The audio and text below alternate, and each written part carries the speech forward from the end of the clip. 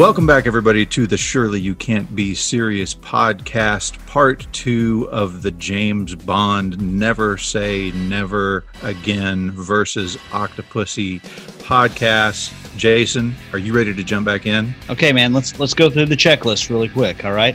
Walter PPK, silenced? Check. License to kill? Check. Bazooka pin? Check. Jetpack? Check. Weird Fabergé egg? Check. And octopus tattoo that nobody else can see but me? Ready to go. All right.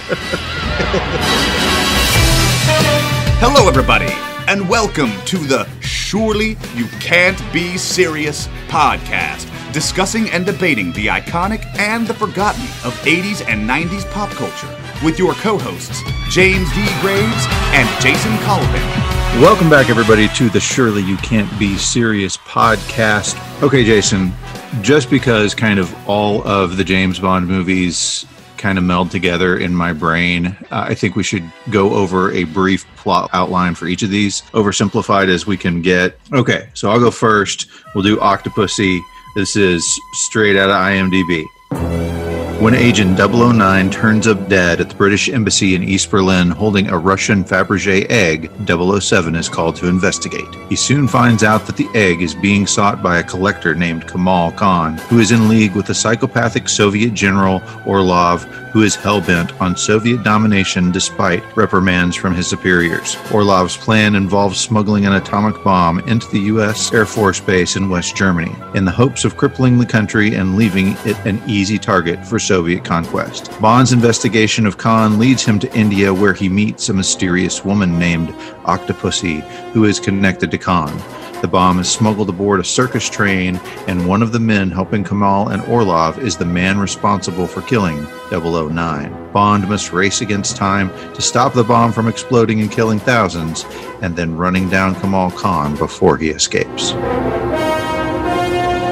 Octopussy, okay. All right, so I'm going to give you the plot outline of Never Say Never Again, which, as a reminder, is the exact same plot of Thunderball. James Bond 007 makes his way for one last mission. 2 American nuclear warheads have been stolen by Spectre. The British reactivate their 00 section and send Bond off to the Bahamas to recover them. There he meets Maximilian Largo, who is a power-mad mastermind set on carrying out his plan for worldwide nuclear blackmail. On Largo's side, the villainous femme fatale Fatima Blush. But Bond does have an ally, Largo's girlfriend, the beautiful Domino, who falls for Bond. Okay, so those are the brief plot outlines. It didn't help me at all. Like, it's like, boy, could those have been the same movie? Yes, those could have been the same movie. You throw out Fabergé egg and circus, and those are basically the same movie. So Bond has got a formula here, right? And we're going with what works. That's right. You've got conniving bad guys, you've got Cold War atomic danger, and you've got beautiful women who may or may not be trying to kill 007. That's right. It works. Why change it? Right. Here's one thing that I want to point out to you. It's a little bit confusing for me because I've seen Thunderball many times. I've seen Never Say Never Again many times. Mm-hmm. I've read the novel Thunderball, and I've seen Austin Powers many times. Oh, behave! Yeah! Essentially, this is the same plot from Austin Powers, right? He is holding the world ransom for $1 million. Oh, no, $100 billion, right? Oh, yeah. Okay, so of these 2 plots, which is the winner? It's the same. It's the formula, man. It's the same. Keep score here. Honestly, plot-wise, it's not significantly different. Both have beautiful women. Both have nuclear weapons. I can say this. Despite having very similar plots, it seemed to me that Octopussy had a lot more action sequences to it. Like, you've got, I mean, it's, you know, it's like Hal Needham was involved with this one. Can we have a car chase? Can we have a car shooting off a bridge? Can we have a guy dangling from a train?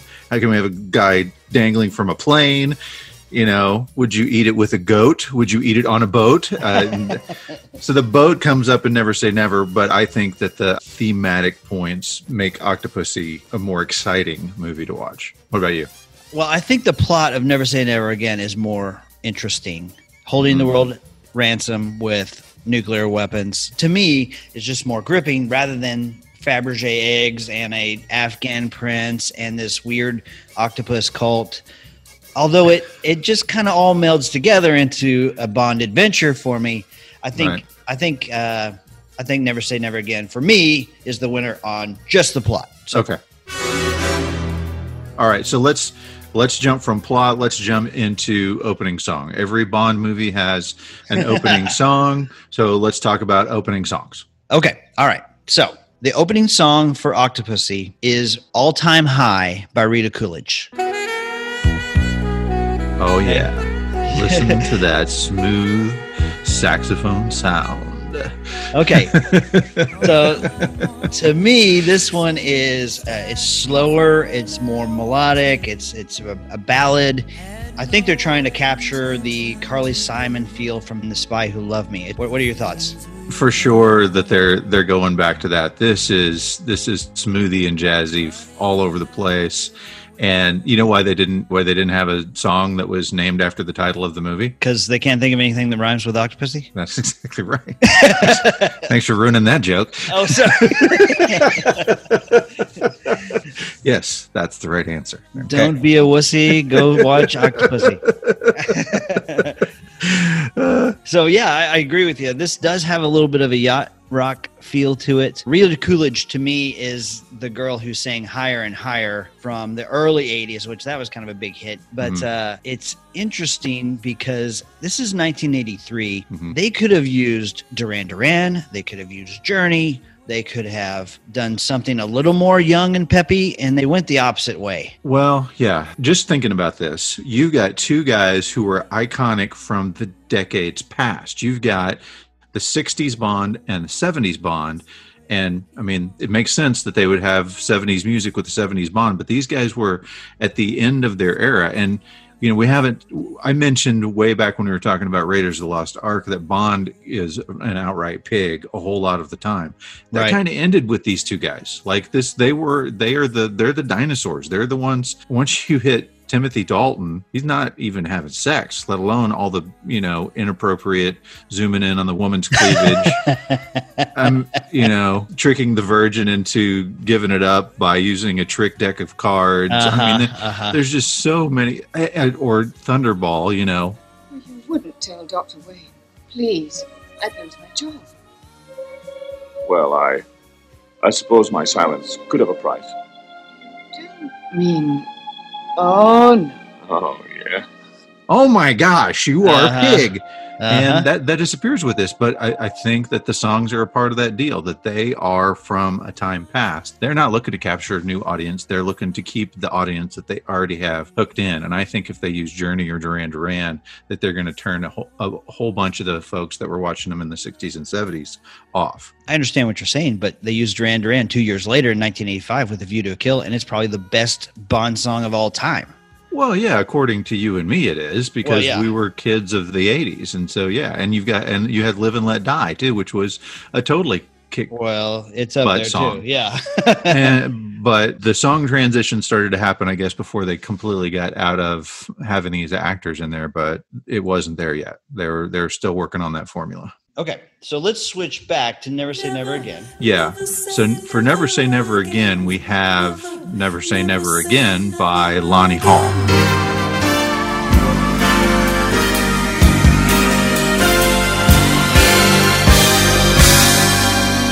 Okay, this one makes James Bond feel even older to me. It's just Copacabana. Oh, yeah. It does have that 70s feel to it. Yeah, it's like Fantasy Island or it's Love Boat. You're right. Did you watch the video for this? Yes. Okay, I'm gonna poke fun at her just a touch. Pretty lady. You don't like the tuxedo? I don't like the tuxedo. I don't like women in tuxedos. I'm sorry. Anyway. It depends on the circumstance, but this is not the right one. Okay, I'm gonna quit talking. But I think All Time High charted a little higher than Never Say Never Again. I like 80s music, so I'm not gonna poke fun at the 80s feel for both of these, even though they're both kind of 70s feel. Who's the winner? I probably like Never Say Never Again. No, I don't know, man.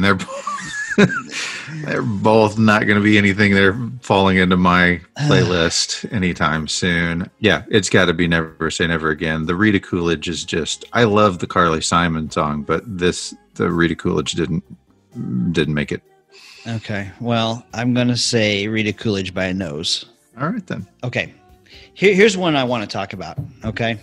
And it's going to be a little bit hard to talk about because Never Say Never Again does not have that opening credits scene. Okay. So that doesn't really count. We just kind of have to set that one aside. Octopussy's opening credits scene. Yes. A little bit revealing in their silhouettes. Right. Yeah, this is the one that made me go back and watch the other ones. Like, I was like, oh, wait a minute. Were all of the silhouettes completely naked and really, really cold?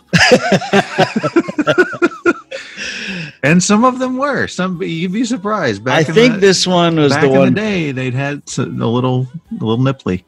It definitely is a little nipply. They pushed the envelope, I think, on this one even further. So the opening credits, it's always done by the same guy. And it always has that same feel. But yeah, pushing the envelope on all the naked women. Right. Well, and, since we're on songs, we should at least touch on the iconic James Bond song, which is done by John Barry, of course. Right. He was asked by the people who were putting together Never Say Never Again to do the music for it as well, but out of loyalty to Eon Productions and Cubby Broccoli, he said, no thanks, guys. I'm not going to get in the middle of that divorce mess. No thank you. Okay. So next on the list, let's look at the cast a little bit. Okay. So for Octopussy, we have Maud Adams, who we've already talked about a little bit. So I want to touch on Maud Adams again. She plays Octopussy. She was 38 when she did this. She had been in The Man with the Golden Gun with Roger Moore. She was Scaramanga's girlfriend. Right. So she is actually a Bond girl twice, two different characters. Kind of interesting. Yeah. She was a Playboy model. Google search. Okay. What's coming? Okay, so let's talk about a couple of the people who were considered for the role of Octopussy. I found this interesting. They wanted Faye Dunaway, which would have been interesting, but she was too expensive. Right. And so they asked Barbara Carrera. Oh, right. Who was not in Octopussy. She was in Never Say Never Again. So she plays Fatima Blush from Never Say Never Again. Did you say blush? Fatima it's Blush. Hard. It's real hard not to say Bush, isn't it? I try to say it like her because it's just blush. It's blush. I don't care if she's got an accent. It's blush. All right, says Fatima Blush. Blush. Yeah. Right. Yeah, she was interested, but then when she found out she could be in a movie with Sean Connery, she was like, no, thank you. I'll go act with Sean Connery. And then when they said, hey, we can put your body double in for this love scene, and she was like, no, thank you. I'll go ahead and do it myself with Sean Connery. That's right. Thank you very much, Barbara Carrera. We appreciate you. But when she turned them down to go work with Sean Connery and Octopussy, they looked at Persis Kambata. Okay, I'm not positive I'm saying that right, but you will recognize her from Star Trek The Motion Picture. She plays Ilia, the bald girl that's taken over by V'ger. Oh, the bald girl. The bald, like, Vulcan girl. Yep, that's who they wanted to play Octopussy. Bad guy is Louis Jordan. He plays Kamal Khan. He had been in Gigi, and this is one from the 80s. He was in the Swamp Thing. Oh yeah, he is the guy from the Swamp Thing. Yeah. When I look at him, it's Swamp Thing. Yeah, Swamp Thing all the way for sure. What'd you think of him as a bad guy? I mean, who is the bad guy in Octopussy? Is it him or is it Orlov? I mean, it's him, really, to me. Yeah. I mean, he's got that fantastic scene at the end where he's flying the plane. Oh, by the way, I forgot, I didn't mention this. So when they're flying the plane, when they're shooting the movie, that plane was, the way they were going to do that is they had it on like this catapult kind of thing. And there's nobody in the plane. They just have it full of explosives so that you get a nice big kaboom, an earth-shattering kaboom whenever it hits. And so they shoot it off in the catapult. They're filming it in Utah. And when they shoot it off, suddenly the wind catches it and it starts gliding around like unmanned. I mean, there's no remote. It's just gliding. And it's gliding over a freeway full of busy traffic. Oh, my gosh. But ultimately, falls in a different spot. It doesn't even blow up. They had to reshoot the explosion scene altogether. It's just... That's the scene where Kamal Khan tells Gobinda to go out outside and go get him. Yeah. I'd be like, sorry, dude, you don't pay me enough money. I'm not doing that. Yeah. No. He looks at him like, out there? Yeah, go out there and get him on the outside of the airplane. Okay, so Gobinda, let's talk about him for a second. I don't know who this guy is. His name is Kabir Bindi, but to me, he's just a recreation of Oddjob from Goldfinger. He gets mad and he crushes the dice. Yeah. In that game, very Oddjob-like feel to him. He doesn't say anything. I mean, just very few lines, like out there. Yeah, Is Octopussy he's the muscle. a villain? Yeah. Well, she was much more of a villain in the book. In this one, I think they kind of lightened her up. They gave her a backstory which kind of explained why she was the way she was, which is her father was the one that James Bond had, I guess he allowed him to commit suicide. Like he was a bad guy that James Bond allowed to commit suicide. But she was thankful for that. So thankful that she threw herself at him. I mean, she saves him several times during that deal. Yep. She's, they're in bed, and then all of a sudden there's a dripping buzzsaw yo-yo about to take your head off. That was a really memorable moment for me as a kid. And then, of course, shortly thereafter, everybody's running in. You get the girls in the Incredibles uniform. It's what they look like now to me. to shoot off the bad guys, but then that guy gets his head smashed through the tank and gets the octopus on his face, just like Alien. I mean, it just looked like, oh my gosh, guys, come on. Yeah, that blue ring octopus was the really the main bad guy. And then you have those ridiculous knife-throwing twins. Yeah. You have Steven Berkoff, who plays General Orloff. He, you might remember, was in Rambo and Beverly Hills Cop. He's kind of known during this stretch of time as playing a great bad guy. So this is interesting. So there's the actor Vijay in the movie. The character Vijay is played by an actor, Vijay Amritraj, I believe is how you pronounce his last name. But he'd been a tennis player before this, right? He was a professional tennis player. And so you got some tennis jokes in there. Like when the things are being thrown, somehow he gets a tennis racket and knocks it away. But he'd been a tennis player and hadn't gotten his SAG card yet, his Screen Actors Guild card yet. And so they weren't going to let him do the movie. And so Cubby Broccoli calls in a favor to Leonard Goldberg, who is the producer of Fantasy Island. There it is. Hey, there we go. It's all connected, and gets him a guest spot on Fantasy Island, and that was enough to get him a SAG card, and then he could go and be in this movie. That's cool. That's cool. Yeah. I want to talk about Magda for just a second. Okay. She's played by Christina Wayborn. She's kind of the red-haired girl that Bond seduces earlier in the movie. Okay. She steals the Fabergé egg from him and then makes this sort of dramatic exit by she ties a sash around the balcony and then falls over backwards and spirals down using her dress essentially to escape. Right. Really cool stunt. And that actress actually did that. Oh, wow. It's really cool. Yeah. She didn't do much else. Like she was on MacGyver. She was on Airwolf. She became one of the 80s. You're in this TV show for an episode or two. A-Team has to be in there somewhere. Probably so. Probably so. So you also have Lois Maxwell as Miss Moneypenny. Just another side note, when Lois Maxwell met Ian Fleming back in the day when she was first cast, he started talking to her about how she was the perfect choice. They're at this like kind of cocktail party, and she's like, well, what do you mean? And he's like, well, just the air of sophistication with full and luscious lips. And she was like, oh, really? And kind of leans in a little bit. And she said, should I say cheese or prunes? And he said, prunes. And she said they were about to kiss. She was ready for the kiss. And then his wife walked up and said, what you doing?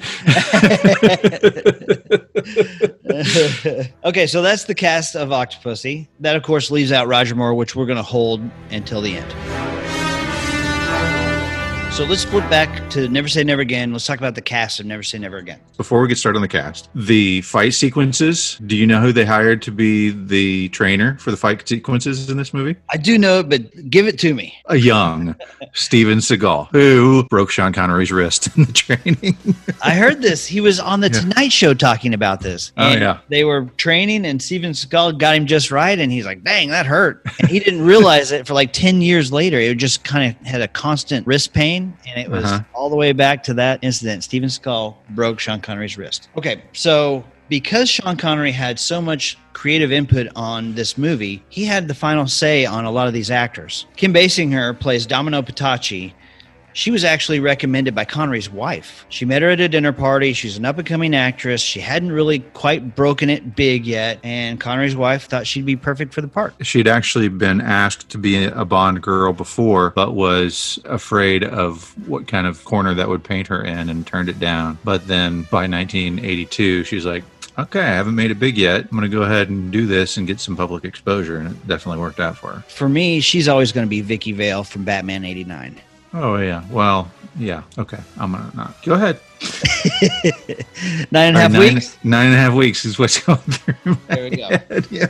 So rumor has it that Kim Basinger was a holy terror on this set. Like, Really? Nobody could get along with her. She hated everyone. She didn't socialize. Everybody hated her. Then you also have Klaus Maria Brandauer, who played Maximilian Largo. I thought that was Phil Collins.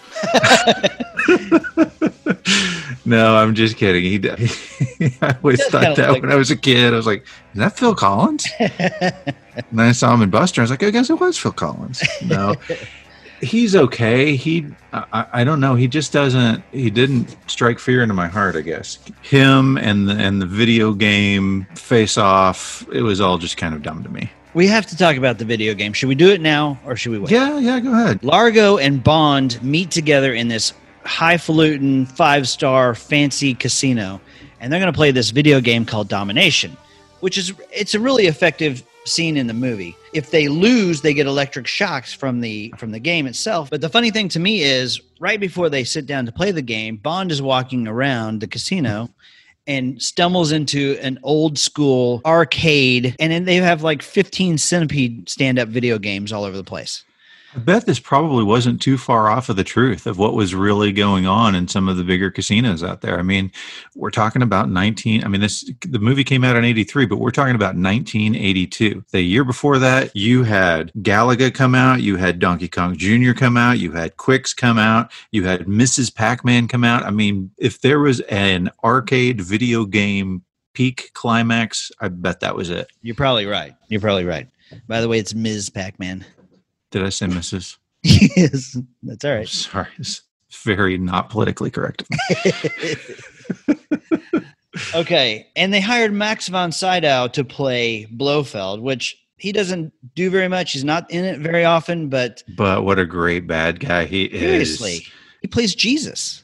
Yeah. He He's in didn't The look like Exorcist. that when he played Jesus. I mean, he looked much Right. better back then. But let's not forget, he was Emperor Ming. Oh my gosh. Cue the Flash music right Flash! I feel like I've done that already. Have I done that already? now. You did. I did. Okay, but this is who I really want to talk about. Oh, so yeah, there's the Timothy Dalton connection. I was like, why did I do that? Oh, yes, because Timothy Dalton was Baron in Flash Gordon. That's right.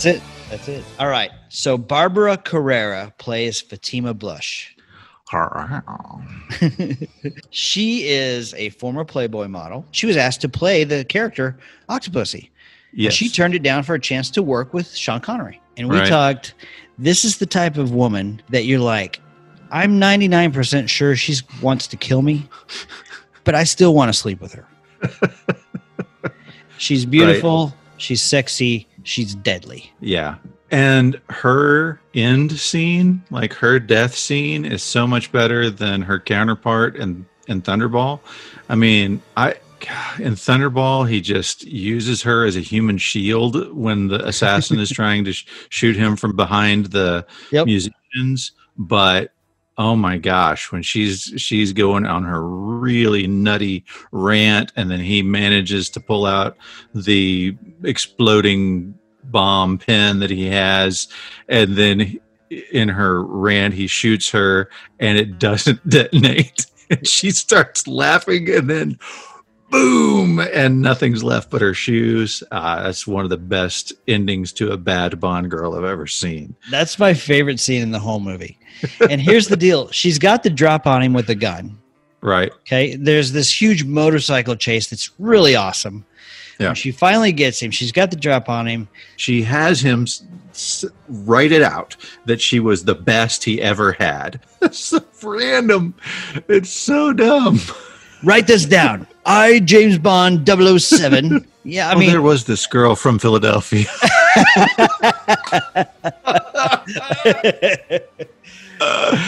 I loved it. And you're right. When he hits her with that bazooka pin, it's just boom. And she actually fires back. She misses him just barely. And then she explodes, and it's great. What a great death scene. A couple of other people we need to talk about. Yeah. Bernie Casey plays Felix Leiter. Right. That is the same guy who plays Mr. Ryan from Bill and Ted's Excellent Adventure. Right, the history teacher. And he's also the training ops guy for Spies Like Us. And so this movie's got Rowan Atkinson in his first feature film performance. Yes, he plays Nigel Smallfawcett. Right. Oh, the names are just so subtle. So subtle. Smallfawcett. And then, of course, he goes on to, he's Mr. Bean. He's got all kinds of success in various roles. But one of the most memorable ones in relation to this is, of course, Johnny English. I love Johnny English. My kids think that is one of the funniest movies ever. And one of the taglines on one of the posters was the little brother of James Bond. Nice. The last one I want to talk about is Valerie Leone. She plays, quote, the lady in the Bahamas. This is the girl who is fishing while Bond is wrestling sharks, and her lure comes by. He grabs the lure and she reels him into the boat. He's got this weird scuba gear outfit on, and so the next scene, he's wearing her overalls. So seeing Sean Connery in overalls, a little hard for me to take. Oh my gosh, yes. We can't leave out of the cast the guy who's always in the fight with our action hero, Mr. Pat Roach. Yeah. Who, if you don't know, is the guy who played the big German in Raiders of the Lost Ark who is fighting with Indiana Jones. He also plays the guy with his arms on fire at the earlier scene, the Nepalese guy fighting with Indiana Jones. He ends up fighting, obviously, with James Bond here, and he was also the guy in Temple of Doom who gets the rock dropped on his head. He gets pulled into the crusher, yeah. He and Bond have this really great fight scene at the spa where Bond is there getting in shape, and they're wrestling and fighting, and he's whooping Bond. He's throwing him all over the place, and they go and they ended up in this room where Bond picks up this glass, and it's got this unknown substance in there. And he throws it and splashes it in the guy's eyes. And as he's like screaming about, you think it's acid, Bond looks at it and says, "James Bond urine sample." This is kind of funny scene. And but the thing that kills him is he backs into all these glasses that kind of stab him in the back. But that whole scene I thought was great. So for me, Never Say Never Again has the stronger cast. I think Barbara Carrera steals the show. She's way more formidable than any villain in Octopussy. Yeah, I agree with you. I think that probably the stronger cast members are going to be in Never Say Never Again. Agreed. All right, Dee, so let's compare gadgets from these two movies real quick. In Never Say Never Again, you've got the laser watch, and you've got the super cool rocket motorcycle that Q gives to Bond. Right. In Octopussy, you've got the TV watch. You've got the TV watch, and you've got the pen that shoots acid. You also have the giant Union Jack hot air balloon. Oh, it's infamous. Maybe the best Bond vehicle that has ever been. I don't know. Q shows up. Check me out. Can't miss me. I'm coming in to help. I'm not covert at all. Right. Whoever makes those how it should have really ended things, the end of that movie would have been like, what the heck is that? Shoot that down. Boom. Okay, movie's over. All right, move on. One of the coolest vehicles, though, from Octopussy, Bond travels around in this submarine that looks like an alligator. It's pretty sweet. Okay, so not much with gadgets, but other than the really cool early version of the Apple Watch that Bond has in Octopussy. Seiko TV. They actually, these were real things. It was black and white. It wasn't color. And I'm pretty sure that the cleavage shot would have been much more pixelated than it appeared in the movie. But there was a black and white TV watch that existed at that time. We keep mentioning the cleavage shot. Let's talk about that for just a second. Okay. Because it is so silly. It's like, if my fifth grader did that, yes. I'd be like, you are grounded. What were you thinking? Okay, for those who don't remember, when Bond is meeting with Q and they're looking at all these gadgets, Bond finds a video camera that's hooked up to a TV console, and he zooms in on this girl's cleavage, kind of going in and out like a goofy teenager would. It's and then it just leaves it there. It's just you're just watching like 4 screens of boobs for the next 2 minutes of the scene. Here are a couple of things that are interesting about Never Say Never Again. Number one, this was the last film where Sean Connery was clean shaven, and thank goodness. And I think it was the last one where he wore the hairpiece. I mean, it was just like you're just trying too hard to look like you did 20 years ago. So good job on that. You still are a sexy man with your gray beard and your bald head. Everybody loves you like that. So he stuck with that. This is the only 007 movie that was directed by an American. It was directed by Irvin Kershner, who we talked about was also the director of Empire Strikes Back. But it wasn't the first time that Irvin Kershner had worked with Sean Connery. He had also worked with him in 1966 on a movie called A Fine Madness. Okay. This is super interesting, I think. I think I'm going to blow your mind on this. You ready for this? Yeah. Okay. Largo's ship in the movie is called the Flying Saucer. Okay. From the book, it's called the Disco Volante, which means flying saucer. So they just kind of Americanized it. But It was a super yacht. It was called Kingdom 5KR. The closing credits include the line, "Thanks AK." That refers to Adnan Khashoggi, the Saudi arms dealer who allowed them to film aboard his 280-foot yacht. He later sold the yacht to, drumroll, Donald Trump. Oh! Who renamed it the Trump Princess. That is no joke. It's currently owned by somebody else, but still. Yeah, that's crazy. This was the last movie to feature Spectre until 2015 when Daniel Craig's Spectre Bond movie came out. Short side story. I remember going and waiting in line at the movie theater. I'm 10 years old. And the movie people come out to say the 7:15 movie of Octopussy is sold out. Right. And these teenagers behind me are like, Octo what? Octo what? And my dad's like, if you ever act that way in public, I'll kill you. So all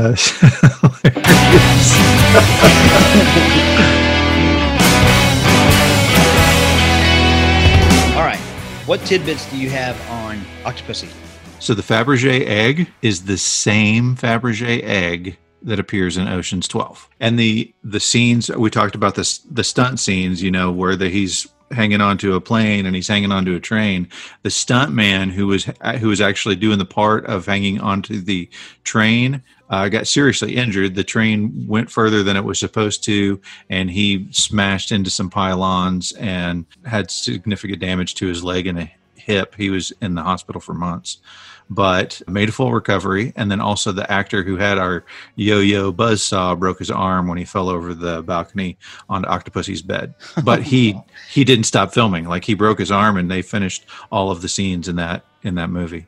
Nice. Good for him. Yeah. All right. Here's something I got on Octopussy. During filming, Roger Moore was misdiagnosed with heart problems. When he got home, Maud Adams had her boyfriend, who was a doctor at the time, give him a second opinion and pronounced him medically fit. We listened to the soundtrack show, right? Yep. And you remember what diegetic music is? Do you remember what that is? Yeah. It's music that you hear, that the characters hear as well. Yes. So this is the only movie that James Bond actually hears the James Bond tune in, and it's being played by VJ at the beginning of Octopussy, and not only does he hear it, he recognizes it, which is how would he know what his theme music is? It's crazy. That's kind of cool. So they had a couple of little things like that. Here's an interesting tidbit that I found fascinating. So we already talked about how Sean Connery and Roger Moore were friends.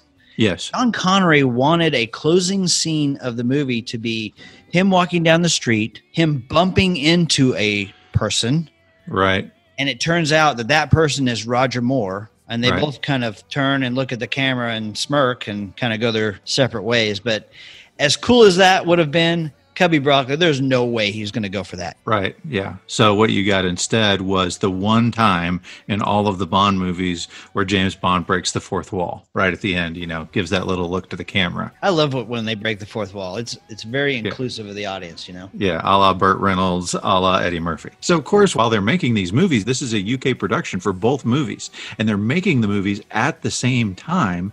And sure enough, in London, Roger Moore runs into Sean Connery. And these guys are buddies. I mean, they are friends. They've been friends for 20 years at this point. And so they run into each other outside of a hotel room as the movies are being made. And Sean Connery is talking to him and he says, so where are you headed? And Roger Moore is like, well, I'm going to this awful little town south of London to shoot some country scenes, which is the Cuban part, right? Right. And then Roger Moore is like, so where are you going? He's like, oh, I'm going to the south of France. Oh, okay. Sean Connery. Yeah. He goes, well, where are you going after you shoot south of London? He's like, India. And Sean Connery's like, oh. And Roger Moore's like, where are you going? He's like, I'm going to the Bahamas. All right, then. Good luck with your movie. Yeah, have a great time. We talked about this a little bit the other night. When you are playing Texas Hold'em, you've got pocket eights. Jason and I were playing Texas Hold'em literally 2 nights ago. And at some point, I had a pair of eights and I showed them to Jason and I said, you know what this is? He says, yes, I do. Pocket eights are known as an octopussy. By the way, that one comes up in Casino Royale. When they're playing Texas Hold'em at the table, Daniel Craig's character has pocket eights. And so he has the octopussy hand. Yeah. I love it when they give a little wink to other Bond movies like that. Absolutely. So during the filming of this, there was a young production assistant whose job it was to drive Roger Moore around, and he was petrified that he was going to mess something up or get in a wreck and kill Sir Roger Moore. And at some point he was being so careful that Moore, tipped his paper down from the back and said, you can go a little bit faster. And that young man went on to have his own catch line, which was, as you wish. Because it was Carrie Elways from Princess Bride. Way. Yeah. Now you know the rest of the story. That is awesome. Okay, here's something I got for you on Octopussy. Yep. The Acrostar plane used in the pre-title sequence is now hanging from the ceiling of a restaurant in Clearwater, Florida. Cool. We got to go there. I think that would be awesome. I would love to go there and see that. I think that would be super cool. I wonder if the wings are up or down. There was a video game called James Bond as Seen in Octopussy, and it was developed by Capcom and Parker Brothers for this movie in 1984. It was designed for the Atari 2600. I don't remember seeing that video game. So it was designed for the Atari 2600, the Atari 5200, the Commodore 64, and ColecoVision platforms, but it was never released. Oh, that's why I don't remember seeing it. Exactly. If it had been, it would have been the first James Bond video game associated with the title of a Bond movie. All right, let's compare Bonds and move into Final Judgment. Okay, so Sean Connery, cool, sophisticated, manly, funny in brief moments, but ultimately almost infallible as James Bond. Your thoughts?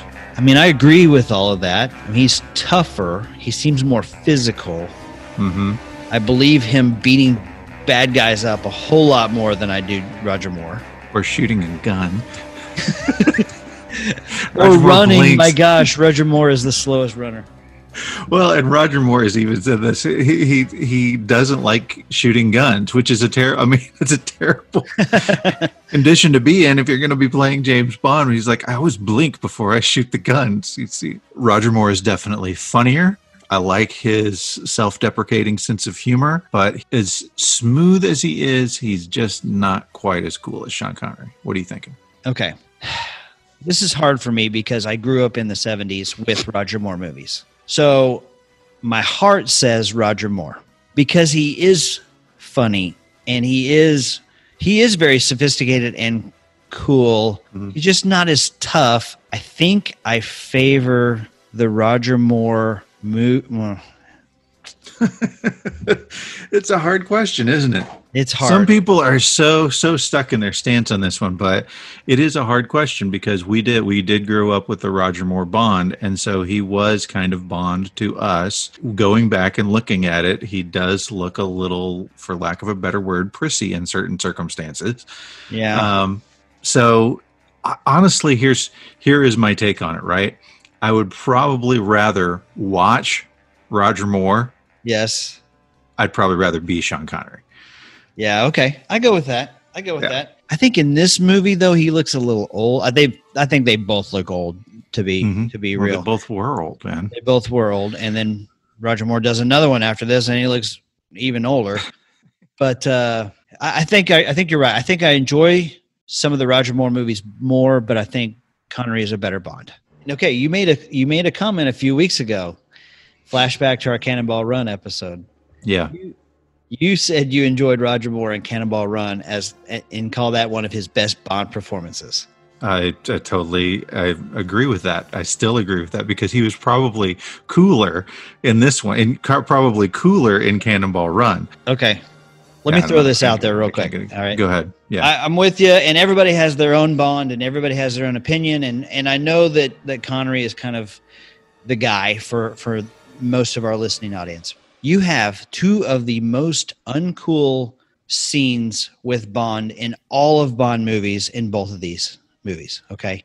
So you have Sean Connery wearing overalls and nothing else. And you have Roger Moore dressed as a clown trying to undo a nuclear bomb.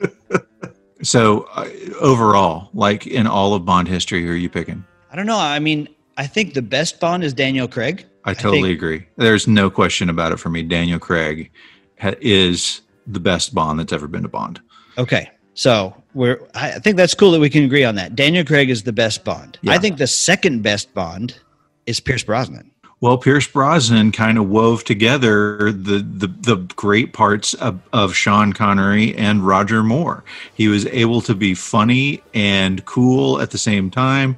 He was able to be self-deprecating, but wasn't prissy at all. It was a perfect meld. It was just he didn't have super great movies. So the way he played Bond was spot on. That was great. Yeah. Yeah, and we talked briefly that he was a great Bond. He just had terrible scripts.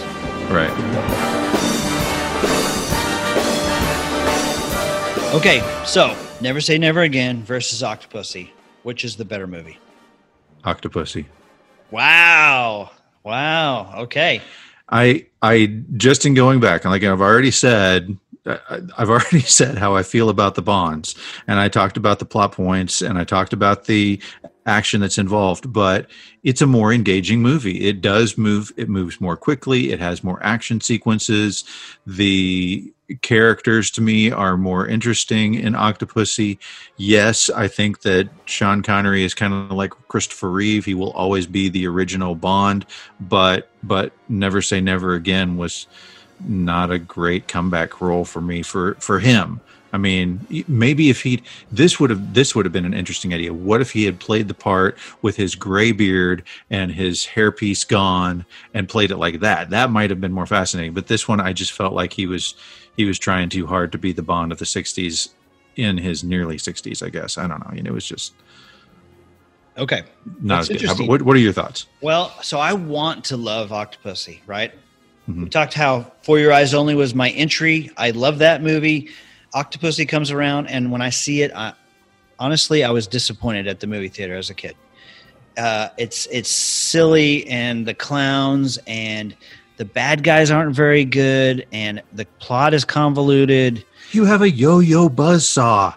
The yo-yo buzzsaw is pretty cool, and the alligator submarine is pretty cool. What about the closing when he's flying in the plane and he's holding on to the plane? That's intense. That's cool. An awesome scene. That was a great scene until the guy says, "You go out there and get him." Which it was great. The guy goes flying off the edge when he hits him in the face with the antenna. Oh, what a great way to go. Which that would hurt like crazy, man. Ow, my nose. So I give the nod to Never Say Never Again. I think the plot is more interesting.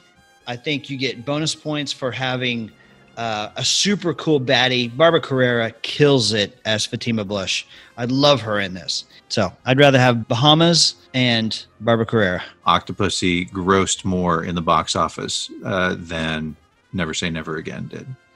It did. So Octopussy, we talked about, had a budget of $27.5 million and made $187 million. Right. But not only did it make more, but it was more profitable. I'm sorry. Right. The budget for Never Say Never Again was $36 million, and the box office was $160 million. Right. Still a big hit, just not quite as big as Octopussy. Right. I think part of that, it would have been interesting to me to see how they both would have done if they had both been released in June. It has been great to do this again. I can't wait for next week's episode, which is going to be Motley Crue's Dr. Feelgood versus Skid Row's debut album, Skid Row. Man, I can't wait for that one. Those are two of my all-time favorites. I have had a great time getting into these Bond movies, even though they're not the best of Bonds. The story to me has been really fascinating. So I hope you've enjoyed this deep dive into what was going on behind the scenes. And 1983 made for a spectacular year at the box office. If you haven't followed us or liked our page on Facebook, do that now. We're getting tons of good responses from folks out there, and we'd love for you to be a part of it. We want to build as big a family and community on the Surely You Can't Be Serious podcast as we can. And please tell your friends about us. You know, the more people we have listening, the more fun that we have. So let other folks know. Jason, catch you next week, man. All right, man. Thanks a lot. Bye.